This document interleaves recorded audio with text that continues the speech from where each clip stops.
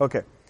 Tomorrow we remember Reverend Dr. Martin Luther King Jr., his life, his work, as somebody of importance, somebody who has truly made a difference, somebody who lived for a cause bigger than themselves. And as certainly Reverend Dr. Martin Luther King Jr. is a human and not perfect, but I have found a lot of lessons from him beyond just the tweetable comments, beyond just what's shared on Facebook, whether it's fact or fiction. In fact, one of my traditions has become to annually read his letter from a Birmingham jail. It's Birmingham. Okay, you get it. You can find it on the internet, the full letter. That takes, depending on your reading speed, somewhere in the neighborhood of 15 to 20 minutes. I highly recommend it. It's relevant today.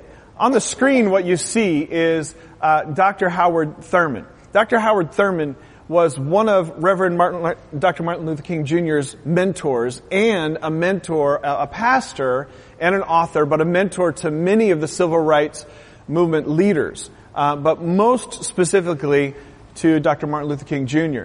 And he's written 20 books, and I've not read them, in the case of honesty and full disclosure. But in reading through the titles of these books, they look like they are still very much relevant today. Okay? I think living in Baltimore, we are well aware of the fact that we're not there yet.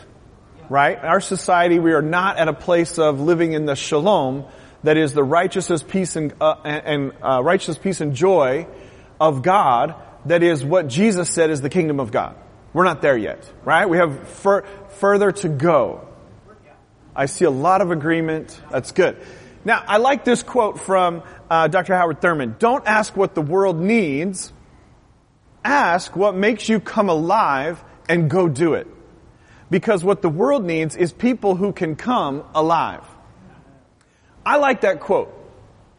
And I actually think it's relevant to our 21 days of prayer and fasting. Because obviously, in part, what he's talking about is the love of God. This past week, I heard about some recent studies on brain science. And brain science shows that humans will start their day either activating their love center, the love part of their brain, or their fear center, their fear part of their brain. My recommendation to you, when you wake up, before your feet hit the floor, is to say, God, I love you. Or, if that's still a little bit difficult, God, I believe you saved me because you love me. I'm going to say that again, as it's twice as nice, or thrice. God, I believe you saved me because you love me. We're finished the first week of prayer and fasting. It's easy to be tired and grouchy and just focused on what I'm feeling. I submit to you that what you're feeling can change if you will start your morning considering that God loves you. That's a little bit of what we are going to talk about today. We're going to come back to a song, and we're going to spend a little bit more time in prayer today. And so I'm going to speak more briefly than usual. Don't get too excited.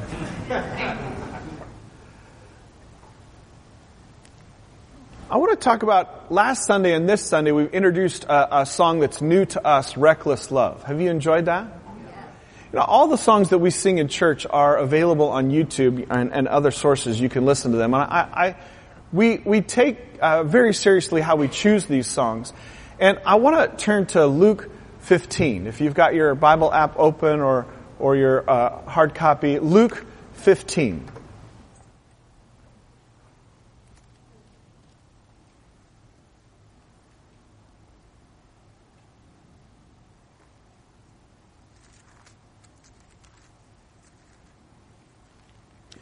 Dr. Luke had, the beginning of this document, said that much investigation had gone into it to examine all the eyewitness accounts and to record very carefully the exact truth of the events as they played out. and this letter written to Theophilus, written so that he could be confident that what he believed was the truth. And I like that. So Luke chapter 15, I'm going to read from the New Living. Tax collectors, which were more despised then than they are now, tax collectors and other notorious sinners often came to listen to Jesus teach. This made the Pharisees and teachers of religious law complain that he was associating with such sinful people, even eating with them. So Jesus told them this story. If a man has 100 sheep and one of them gets lost, what will he do? Won't he leave 99 others in the wilderness and go to search for the one that is lost until he finds it? And when he has found it, he will joyfully carry it home on his shoulders. When he arrives, he will call together his friends and neighbors, saying, "Rejoice with me, I have found my lost sheep." In the same way, there is more joy in heaven over one lost sinner who repents and returns to God than over 99 others who are righteous and haven't strayed away. Or suppose a woman has 10 silver coins and loses one. Won't she light a lamp and sweep the entire house and search carefully until she finds it? And when she finds it, she will call in her friends and neighbors and say, "Rejoice with me, because I have found my lost coin." In the same way, there is joy in the presence of God's angels when even one sinner repents. To illustrate the point further, Jesus told them this story. A man had 2 sons. The younger told his father, I want my share of your estate now before you die." So his father agreed to divide his wealth between his sons. A few days later, his younger son packed all his belongings and moved to a distant land, and there he wasted all his money in wild living. About the time his money ran out, a great famine swept over the land, and he began to starve. He persuaded a local farmer to hire him, and the man sent him into his fields to feed the pigs. The young man became so hungry that even the pods he was feeding the pigs looked good to him, but no one gave him anything. When he finally came to his senses, he said to himself, "At home, even the hired servants have food enough to spare, and here I am dying of hunger. I will go home to my father and say, 'Father, I have sinned against you, both heaven and you, and I am no longer worthy of being called your son. Please take me on as a hired servant.' So he returned home to his father, and while he was still a long way off, his father saw him coming. Filled with love and compassion, he ran to his son, embraced him, and kissed him. His son said to him, 'Father, I have sinned against both heaven and you, and I am no longer worthy of being called your son.' But his father said to his servants, 'Quick, bring the finest robe in the house and put it on him. Get a ring for his finger and sandals for his feet, and kill the calf we have been fattening. We must celebrate with the feast. For this son of mine was dead and now returned to life. He was lost, but now is found.' So the party began. Meanwhile, the older son was in the fields working. When he returned home, he heard the music and dancing in the house. Asked one of the servants what was going on. 'Your brother is back,' he was told, 'and your father has killed the fatted calf. We are celebrating because of his safe return.' The older brother was angry and wouldn't go in. His father came out and begged him, but he replied, 'All these years I've slaved for you and never once refused to do a single thing you told me to. And in all the time, you never gave me even one young goat for a feast with my friends. Yet this son of yours comes back after squandering your money on prostitutes. You celebrate by killing the fatted calf?' His father said to him, 'Look, dear son, you've always stayed by me, and everything I have is yours. We had to celebrate this happy day, for your young brother was dead, has come back to life. He was lost, but now he was found.'" So let's take into consideration, Jesus is describing for them what God is like, what the love of God is like. And let's remember the context for this setting. Jesus is in an environment where religious people have muttered in a way that other people can hear because it's recorded in the story. Right? They've muttered, "Why is he hanging around with this lot? Why is he spending time? Why would he eat with people like this?" Jesus' response to that is to tell these stories, to refer to this analogy, to describe the way that God loves us. So it is not melodramatic. It is not overly emotional for us to sing these songs and feel this way, talk this way about God's love for us. In fact, it is our reasonable response to the love of God to get a little bit gooey.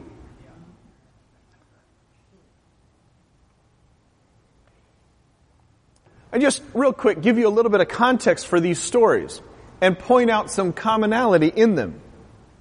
He starts with talking about a shepherd. Anyone here know an actual shepherd? Okay, a couple. So, let me explain to the rest of you a little bit about what that means. Earning a living from taking care of sheep is hard work. It's not easy. But you're an entrepreneur. You're essentially your own boss. Taking care of the sheep is a part of your personal identity. It's a part of how you would define yourself, taking care of the sheep. And a good shepherd has to move the sheep around over the course of the year in order for them to stay well fed and also get enough exercise to be healthy. And a good shepherd can get sheep to a place where they feel safe, and they have to feel safe before they will eat. A good shepherd can get 100 sheep to actually stay in a location safe and sound for a little while. And yet we see this analogy that if one has wandered off, which happens because when sheep eat, they, as you see in the picture on the screen, they have to put their head down. And when they put their head down and they're crunching on the grass, they don't hear as well. And what they're being led by is their cravings. Is it making any sense to you about how we get lost sometimes? Head down, not focused on the voice of the shepherd, the good shepherd, and leaves the 99 for the one. And the second analogy that we have here, the lost coin. Now what you may or may not be aware of, what you see pictured on the screen is in that day and age and some of the cultures that Jesus was speaking to, a necklace or a headdress of 10 coins put together on a chain was actually the wedding ring, if you will. A sign that she was a married woman. A sign that there was somebody that had enough substance, actually had a job, right, that he could afford to pay for the wedding ring, which was this necklace or headpiece of 10 silver coins. But their culture also said that if she lost one of the coins, she could be divorced. And in that culture, a divorced woman was not allowed to make a living. Now, they found other ways too, but it culturally was not acceptable. So what we find here is that the lost coin has not wandered off by the sake of their own cravings. The lost coin is an inanimate object, and Jesus, I think, in some way is saying that there are some people that are lost that don't know they're lost, and some people that are lost that it's not due to any fault of their own. And us religious folks would do good to take that into consideration from time to time. Jesus is not only giving us a lesson in Father God, He's also giving us a lesson in the lost, or what we would call Luke chapter 15, Lostology. It's like an extra subtitle to Reckless Love, which is our actual topic for the day. So, but what do we see that the woman does? She has assigned her personal identity to this coin. And different than my children who are not in the room, they're not good at looking for things when they are lost. What the phrase in my house is look until you find it. Now, I don't recommend you say that to your kids. It's a result of my carnal impatience with my children that I say that. But I do think that on the good side, we see that in this story. She looks for the coin until she finds it, and we find a commonality with the other stories. When she finds it, there's a party. Are you with me? Now, we also see the parable, the story of the lost son. Now, we could talk about this for hours, of course. It's a very important story. I'll explain just a little bit of the cultural context to you. Inheritance could be paid out early, which is what happens here. A demand for the inheritance then means that the son is not really due anything else. There's a couple other things that are important to this story. It was improper for men to run in public, especially the more substance you had, the more cultural cachet, if you will, the more important you were. You would not run in public, which is what we see done here. It's not only, though, that the father has assigned his personal identity, as is the case in every other story, his personal identity, even to the son who betrayed him, used him, right? But also in that day and in that culture, a son that did something like this, that shamed his family in that way, if anybody from the village saw him again, they had the right to throw rocks at him until he died. Do some reading, you'll discover this is true. They could kill him. So the son is coming back to the town. The father runs to him. It is a Hallmark commercial slow motion love moment, yes, but it is not only compassion out of which the father running, it is also protection. It is also literally the father taking the lost son to the point of identity that he would be willing to extend himself, that if rocks were going to be thrown, it would be to hit him and not the son. Wow. Jesus is saying, in response to their questioning his behavior, that God has sent me for those who know they need it.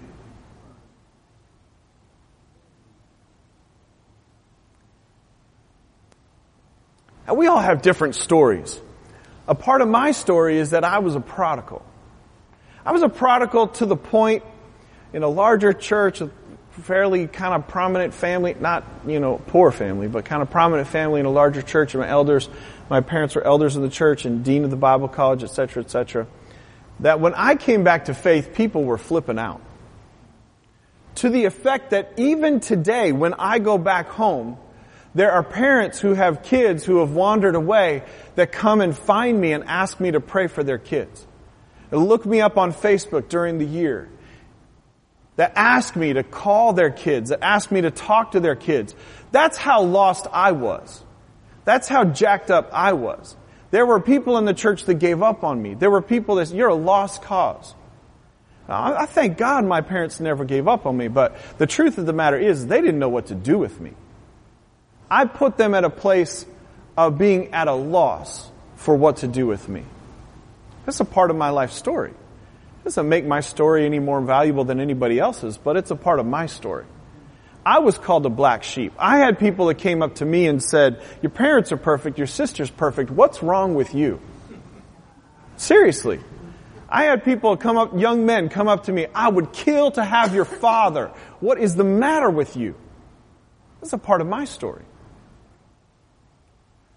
I am who I am today because God didn't give up on me. Because everywhere 4 or 5 nights a week, I'm sneaking out of the house, out in the middle of the night, walking the streets because didn't have a car, right? I'm out walking the streets of the city doing Lord knows what, right? But God chased me every night. How does Jesus know that God is like this? Well, we know God revealed through John chapter 1, that in the beginning was the Word, and the Word was with God. Jesus was with God from creation. Jesus has been knowing Father God a long time. But we do one other thing. I'm going to turn to Psalm 23 real quick.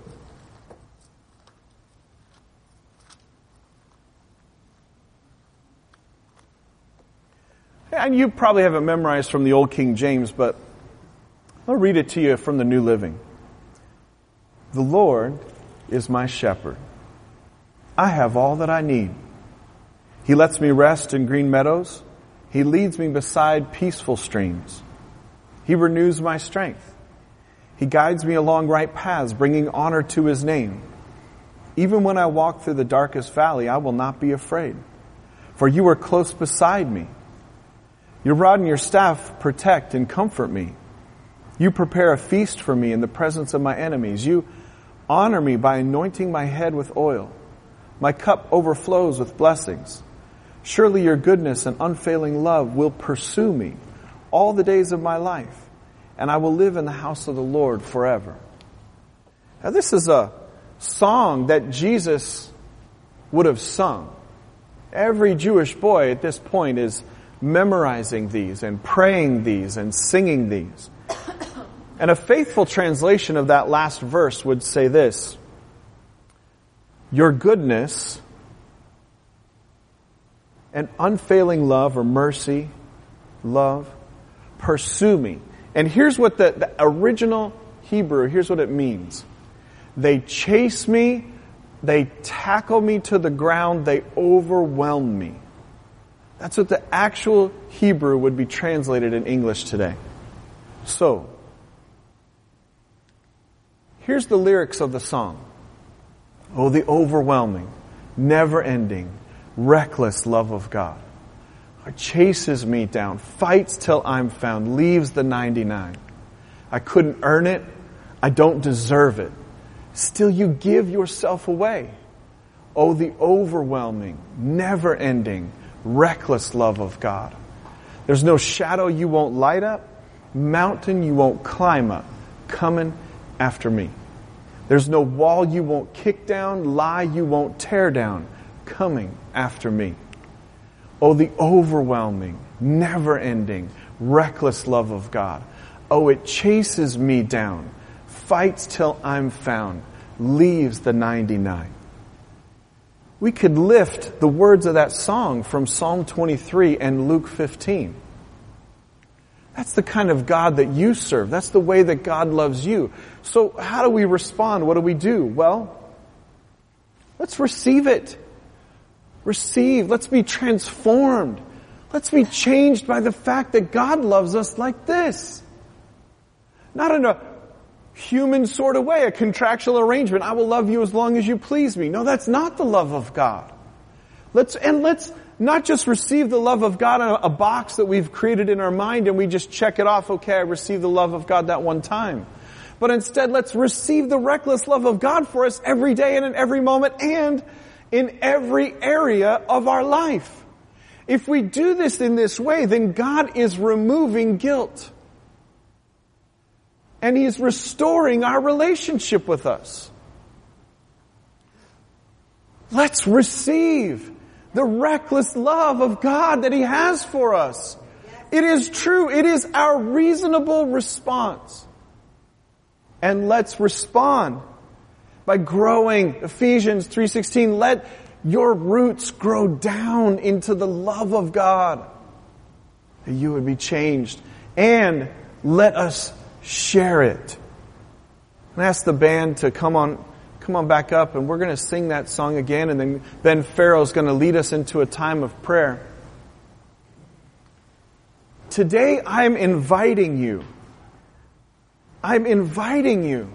to be changed by the reckless love of God, to fire your imagination, to respond to the words that you have read today, that you have heard today, to be changed by considering prayerfully, humbly, completely, that God's love for you is not what you can comprehend in one human moment. It is not fair for us to relate to God as though He is human. It is not right or reasonable or just for us to receive His love as though it is the love of a human. God's love is unfailing. God's love is never ending. God's love for us is not reasonable. There was every reason in the world that God would give up on me. I was a hopeless case, not worth anything to God in the state that I was in. And yet, He didn't give up on me. He didn't turn away from me. And yet He loved me. And yet He loves you. God saved you because He loves you.